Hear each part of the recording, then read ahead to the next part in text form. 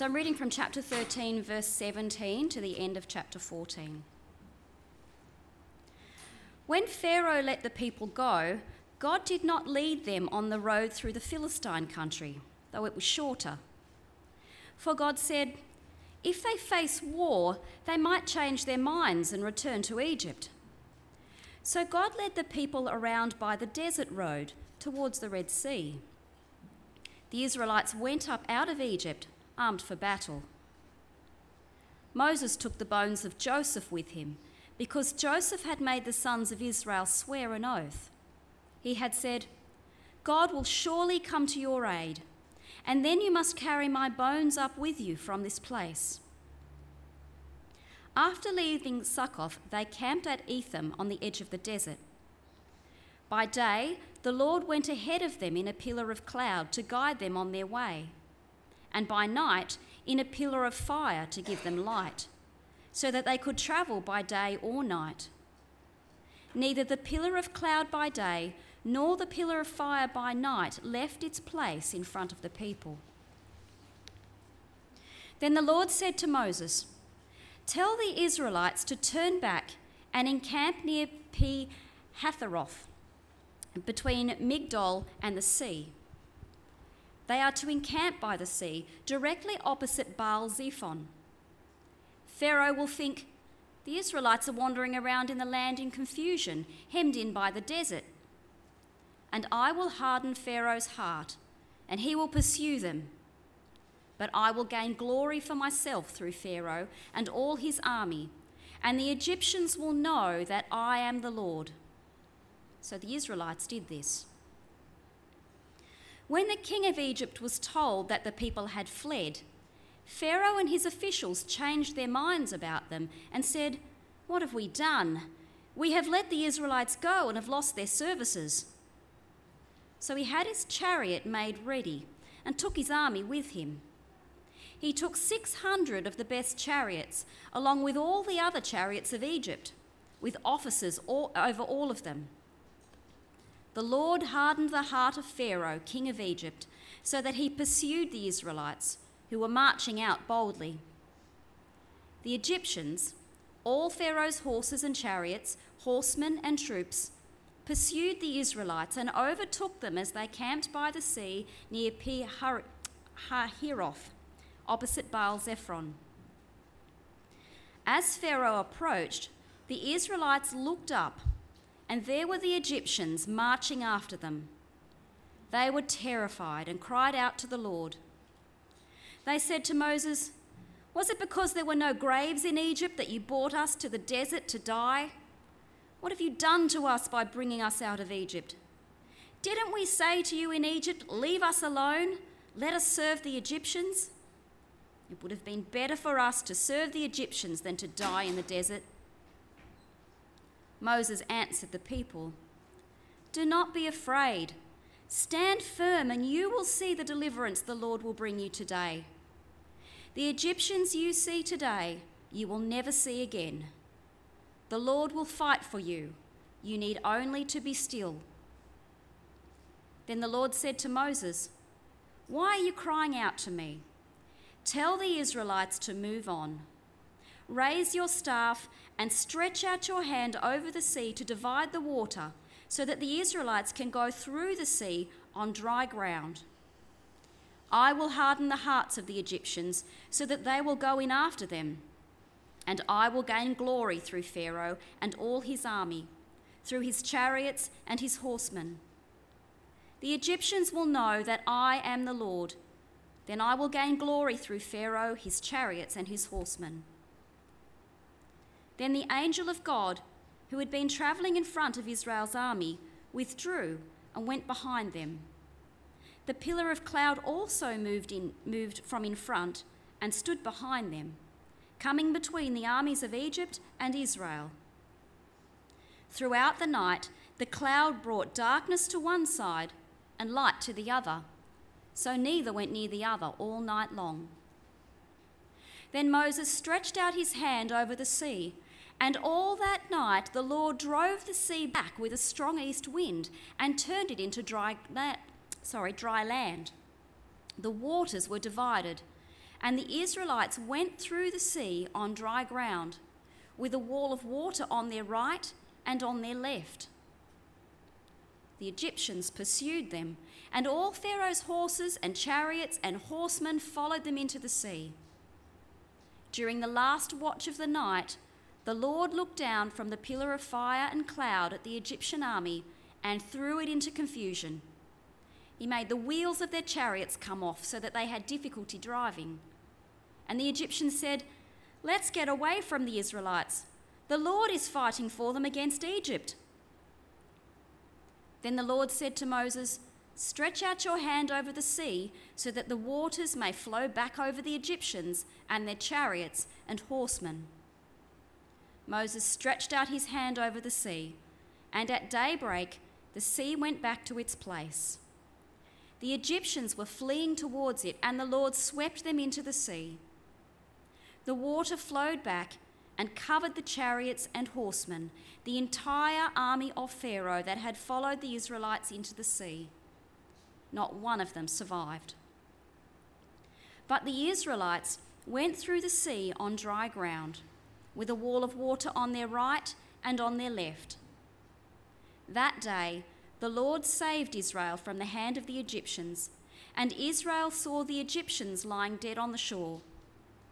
And when the Israelites saw the great power the Lord displayed against the Egyptians, the people feared the Lord and put their trust in him and in Moses, his servant.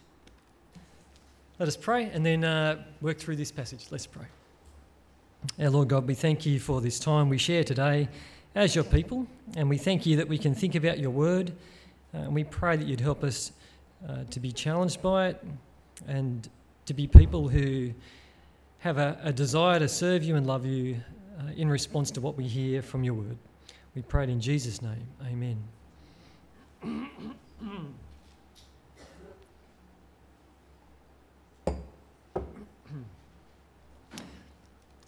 Well, I've put in the introduction, longing for a better place. That's the topic I want to start with. The idea of longing for a better place, it's probably an idea that we can all really relate to. Whether you've been keen to move into a new house, start a new job, perhaps pay off a bill or even go on a holiday, we can probably all think of plenty of situations where we long to leave an unacceptable situation for something much better. If you think about those moments in your life. Well, this idea is something that people sing about as well. There's a 1980s singer called Tracy Chapman who sang a song called Fast Car. And in that song, she started to raise this idea about leaving a situation and finding a better one. She sings, "You got a fast car. I got a plan to get us out of here. I've been working at the convenience store. Managed to save just a little bit of money. Won't have to drive too far. Just cross the border and into the city. You and I can both get jobs and finally see what it means to be living. You got a fast car. Is it fast enough so we can fly away? We're going to make a decision. Leave tonight or live and die this way." I'm not going to sing the chorus, just relax, it's okay. But in that song, we see that there's a desire to leave immediately, tonight in fact, she's saying, so that they can put into action this plan to get some jobs, to get out of poverty, so they can finally see what it means to be living, to belong and to be someone. Be someone, be someone. That comes into the chorus. Well, that song became a hit in the 1980s because plenty of people could relate to that idea. Things could be a lot better than their present situation. And it seems that desire is universal and timeless, which is my way of segueing back into Exodus now. It's a timeless desire. And in Exodus chapter 13, it's probably the desire, or has been the desire, of the Israelites. For some time they've been looking to get out of slavery, that unbearable situation, as they've lived in slavery under Pharaoh. And here in chapter 13, they finally get a break. They finally start to see what it means to be living. Here's their big chance. Now, the topic of this talk is that God saves. And that's the topic of this section of Scripture. And I'm going to say a couple of things about God saving. The first one is in point 1 of the outline, and that's God saves by means of his presence. In verse 17 of chapter 13, we finally read the words, when Pharaoh let the people go. That's been a refrain throughout Exodus, let my people go. Pharaoh, let my people go. You know that one too. Well, this is a big moment because we finally see that Pharaoh's letting the people go. It's not random that word's put down like that. And God takes them out in a remarkable way. He does it by means of his presence. We see that in verse 21 and 22, where the Lord guides them out in a pillar of cloud by day and a pillar of fire by night. Now, we've seen something of God's presence earlier in Exodus, haven't we, with respect to the burning bush. It's burning, but it's not being consumed up, and God's presence is there as he speaks to Moses. But this section about the pillar of cloud by day and fire by night is being talked about because we're seeing it's the fulfillment of prophecy that's already happened earlier. There's a bridge back into Genesis where God's made promises to Abraham. At the time when Abraham's doubting, God says, well, I can assure you things are going to work out this way, and in fact I'll make a covenant to show you that if this doesn't happen, what's going to happen to these pieces of the sacrifice is going to happen to me, is what God sort of says. We can see this covenant in Genesis chapter 15. So if you want to flip back there, you'll get a handle on what I'm talking about, and you'll start to see this idea of the cloud and the fire, where it's got its roots. So in Genesis chapter 15, God makes the covenant with Abraham that he'd have many descendants and a land and blessing. And we'll pick it up in verse 12. The sacrifice has already been cut. And we're told that in Genesis 15, verse 12, as the sun was setting, Abram fell into a deep sleep, and a thick and dreadful darkness came over him. This seems to be the presence of God. Then the Lord said to him, know for certain that your descendants will be strangers in a country not their own, and they will be enslaved and mistreated 400 years. But I will punish the nation they serve as slaves, and afterward they will come out with great possessions. You, however, will go to your fathers in peace and be buried at a good old age. In the 4th generation, your descendants will come back here, for the sin of the Amorites has not yet reached its full measure. Verse 17 is the key one. When the sun had set and darkness had fallen, a smoking firepot with a blazing torch appeared and passed between the pieces. On that day, the Lord made a covenant with Abram and said, to your descendants, I give this land, etc. Well, did you think it was interesting that there's a smoking firepot and a blazing torch that passes between the pieces? Because now we're reading about how God comes in a pillar of cloud and a pillar of fire, and he's about to pass through something we read about later in the passage. So we see that God's saving his people, and he does so as he's already promised back in Genesis, and he does so by his presence leading them out. God leads the people out to the promised land. The second point to note about God's salvation is that God saves in a strange way. We see that in verse 18 and in verse 1 to 3 of chapter 14. In terms of military strategy, sometimes armies have ways to try to keep the upper hand. Sometimes it's by having the high ground, and sometimes it's by having an escape route. I'm not much of a military strategist, but I know that this way of kind of rescuing the Egyptians seems to make it more tricky. We see that instead of leading the people around by the normal trade route up the coast where it's flat, God leads the people back around into the wilderness so that they're hemmed in by the Red Sea. He's really starting to box them in, as we might say. When you're bike riding, you get boxed in. Well, these people are being boxed in around the Red Sea. Now, if I could compare this to diving, some dives have a are an easy dive, and other dives have a degree of difficulty that gets increased, where they do a triple backward somersault with a pike and into the water. The degree of difficulty gets harder to do a dive. Well, here God's increasing the degree of difficulty to save his people. They're now hemmed in around the Red Sea. And so we start to see that God's preparing to save his people, but in a spectacular way. The third point is that God saves his people, and as he does so, he shows his glory. Pick it up in 14 verse 4. God says, "And I will harden Pharaoh's heart, and he will pursue them. But I will gain glory for myself through Pharaoh and all his army, and the Egyptians will know that I am the Lord." Again, Pharaoh struggles to let the people go, doesn't he? And again, we see that God is going to be seen to be the true king, the one that is sovereign, who's in control, and not Pharaoh. And as God rescues his people and shows his glory, this is something that the people have got to look back on when they're in the promised land and remember God's power and glory. We see that idea in Deuteronomy as Moses talks to the people about what God's done. This is what he says in Deuteronomy. Moses says in Deuteronomy chapter 4, verse 34, he says, "Has any God ever tried to take for himself one nation out of another nation?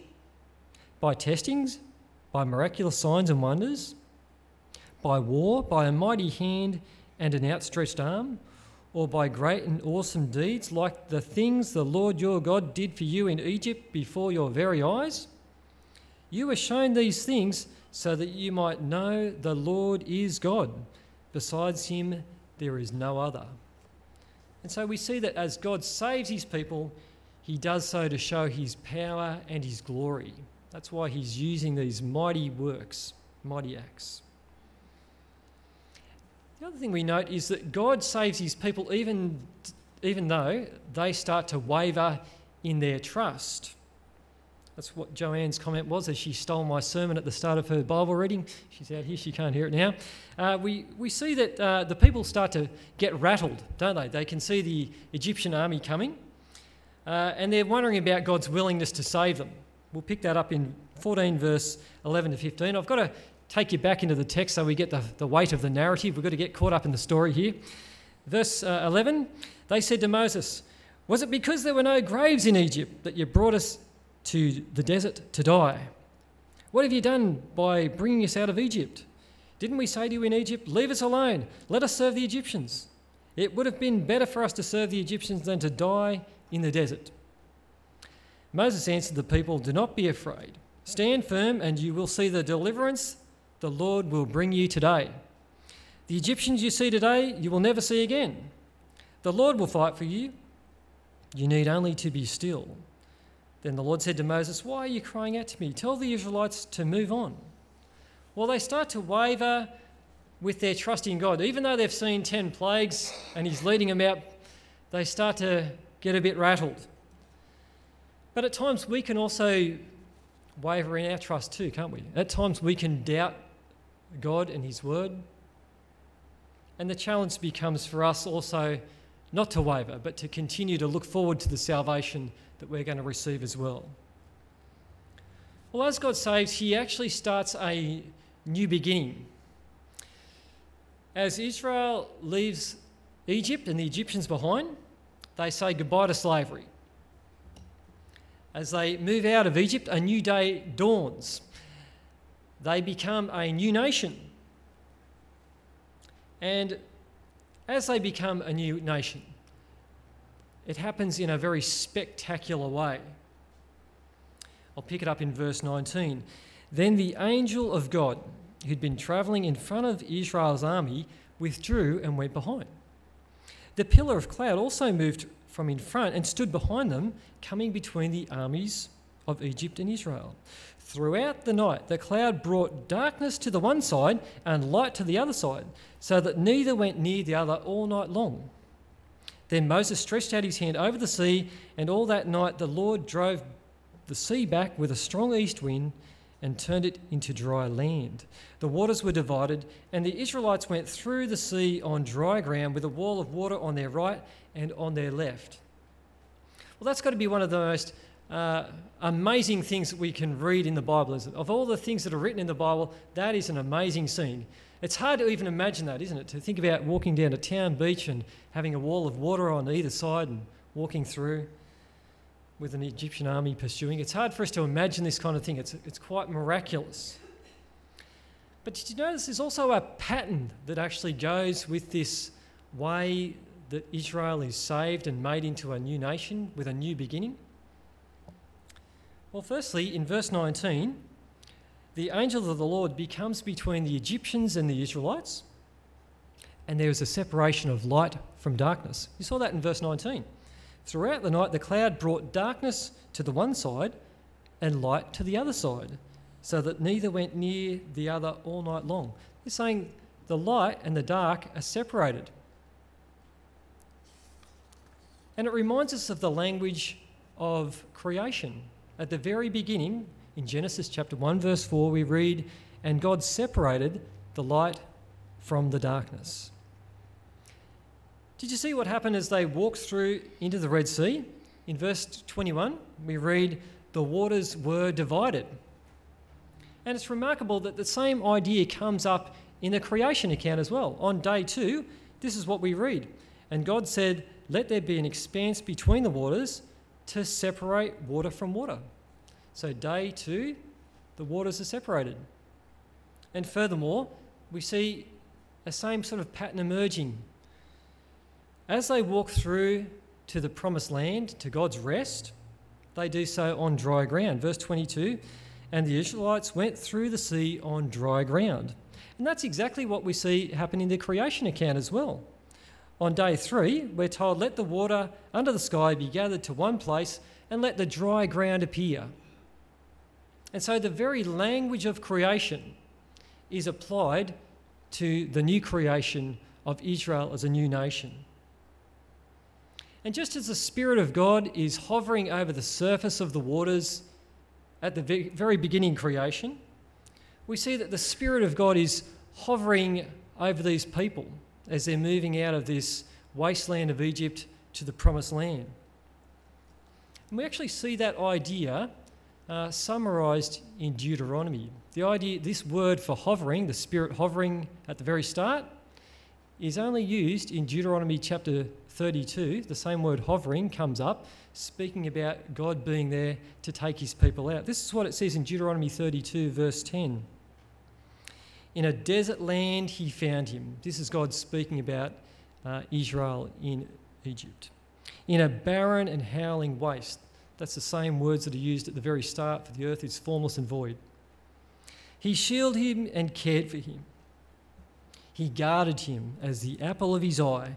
Like an eagle that stirs up its nest and hovers," there's that word, that same word that's used at the very start of the Spirit hovering over creation, "and hovers over its young, that spreads its wings to catch them and carries them on its pinions. The Lord alone led him. No foreign god was with him." And then in Exodus chapter 19 we read God say to the people, "You yourselves have seen what I did to Egypt and how I carried you on eagle's wings and brought you to myself." Well, the Spirit of God is there making a new nation. They're leaving slavery behind. It's a new day dawning, and God's there with his presence leading them out. This is what one commentator had to say about God being there with his presence before the people. We find that at the Exodus reenactment of creation history, the divine pillar of cloud and fire was present, like the Spirit of God at the beginning, to bring light into the darkness, to divide the waters and make dry land appear in the midst of the deep, and to lead on to the Sabbath in the holy paradise land. God's there by his Spirit leading them out, and a new day is dawning for them as the creation of a new nation. And we see that as God saves, he does so completely. We'll pick up the reference again back in Exodus at verse 23. "The Egyptians pursued them, and all Pharaoh's horses and chariots and his horsemen followed them into the sea. During the last watch of the night, the Lord looked down from the pillar of fire and cloud at the Egyptian army and threw it into confusion. He made the wheels of the chariots come off so that they had difficulty driving, and the Egyptians said, "Let's get away from the Israelites. The Lord is fighting for them against Egypt." Then the Lord said to Moses, "Stretch out your hand over the sea so that the waters may flow back over the Egyptians and their chariots and horsemen." Moses stretched out his hand over the sea, and at daybreak the sea went back to its place. The Egyptians were fleeing toward it, and the Lord swept them into the sea. The water flowed back and covered the chariots and horsemen, the entire army of Pharaoh that had followed the Israelites into the sea. Not one of them survived. But the Israelites went through the sea on dry ground with a wall of water on their right and on their left. That day the Lord saved Israel from the hands of the Egyptians, and Israel saw the Egyptians lying dead on the shore. When the Israelites saw the great power the Lord displayed against the Egyptians, the people feared the Lord and put their trust in him and in Moses, his servant. We see that not one of them survived. God saves his people completely from Pharaoh to serve him as the new king. Well, as God saves, the people's response to God's salvation is to rejoice and sing. And that's what we start to see in the Song of the Sea. In the Song of the Sea in Exodus 15, one of the striking things is that God comes across as a warrior, as a man of war. And he's depicted as someone who's fighting to save his people with two important results. One, how the other nations handle it, and two, to actually complete the project and deliver his people to his presence, to his sanctuary. We'll pick that up in 15 verse 1. Then Moses and the Israelites sang this song to the Lord. I'm not going to sing this one, by the way. I did sing it in Sunday school, but I won't sing it here today. I will sing to the Lord, for he is highly exalted. The horse and its rider he is hurled into the sea. The Lord is my strength and my song. He has become my salvation. He is my God, and I will praise him, my Father's God, and I will exalt him. The Lord is a warrior. The Lord is his name. Pharaoh's chariots and his army he has hurled into the sea. Now, the results of God's battle on behalf of his people is that the nations who are occupying Palestine at the time, they start to freak out, as the teenagers would say. They start to panic because Israel's coming and God's leading them. We pick that up in verse 13 of chapter 15. In your unfailing love, you will lead the people you have redeemed. In your strength, you will guide them to your holy dwelling. The nations will hear and tremble. Anguish will grip the people of Philistia. The chiefs of Edom will be terrified. The leaders of Moab will be seized with trembling. The people of Canaan will melt away. Terror and dread will fall upon them. By the power of your arm, they will be as still as stone until your people pass by, O Lord, until the people you bought pass by. The results of God being a warrior fighting for his people is that the other nations find that hard to cope with because they know he's coming to take the land. But secondly, the results of God being a warrior is that he, as I said earlier, he completes the project and he brings the people to himself to live in his presence. At the centre of the camp, they were to have the tabernacle and then the temple filled with God's glory. In verse 17, we read, "You will bring them in and plant them on the mountain of your inheritance, the place, O Lord, you made for your dwelling, the sanctuary, O Lord, your hands established. The Lord will reign forever and ever." And so God is in the process of bringing his people in to live with him as their God at the centre of their camp, and they'll dwell in his presence. Well, the wonderful news is that God has acted in the past to save. We can see from the story we've looked at today that he has saved Israel. And as we read the rest of the Bible, we realise that God has acted to save us. As we survey the plan of God, we learn from the writers of the New Testament to understand the storyline of the Bible in the light of its ending. And that centres on the death and resurrection of Jesus, our Lord and Saviour. We're told that the events before in the Scriptures are a shadow of the realities to come, which are in Christ. God saved his people by means of the Exodus through the Red Sea in the past, so they might go and dwell in his presence as his people. But our stage of salvation is a little bit different.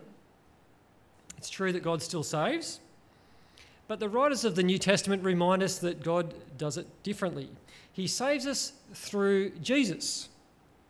In Hebrews chapter 3 and 4, we learn that Jesus is even better than Moses. Moses might have passed through the Red Sea, which he did.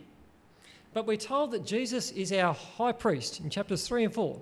He is our great high priest, and he passes through the very heavens. He dies and rises for our sins, and he brings us into the presence of God. And so that's why the writer to the Hebrews wants us to feel the weight of what Jesus has done. He wants us to realise that we can actually approach God, that we do dwell as his people in his presence. And so he says in chapter 4, verse 16, "Let us with confidence draw near to the throne of grace, that we may receive mercy and find grace to help in time of need." He's saying we can actually approach God in prayer. Tim's going to lead us in prayer after this sermon. The reason why Tim's going to lead us in prayer after this sermon is because he's done such a good job of his prayer that I wanted him to pray it after I've preached it. As Christians, the Exodus has happened for us in Christ on account of his work to redeem us from sin and death and a fallen world. That's what we've been rescued from. A misinterpretation at this point would be to think of your boss as Pharaoh and that you somehow need liberation from him. Well, that's not quite the way God wants us to think about our Exodus. As God's people, we're moving from one country to another. I've never been to Egypt, and we're not being moved from Egypt into Palestine, but we're being moved from a fallen creation into a renewed and restored creation. That's our journey. And Jesus challenges us in this present age to lift our horizons to that new creation. He says, "Blessed are the meek, for they shall inherit the earth." There is still a destination that we're going to. We look forward to inheriting the earth, a renewed earth. And that's going to happen when Jesus returns and takes us to be with him. And it's at that time, that I'll quote Tracy Chapman now, when we'll finally see what it means to be living. That's when we'll finally see what it means to be living, at that time. Well, in application to the salvation event that the Egyptians had in the past, they responded in song. They celebrated and rejoiced in the Lord in singing, and God has saved us as well in Christ in the past, and we still look forward to salvation in the future. And we're encouraged to be people of song as well. This is what Paul says in Ephesians 5, "Speak to one another with psalms, hymns, and spiritual songs. Sing and make music in your heart to the Lord, always giving thanks to God the Father for everything, in the name of our Lord Jesus Christ." Well, we've been saved as well, and we look forward to the completeness of that salvation. We're going to spend some time now in prayer. Tim, if you'd be willing to come down, and then I'll let the music crew lead us in a time of song, and we'll sing like the Israelites. Thanks, Tim. Thanks, Peter.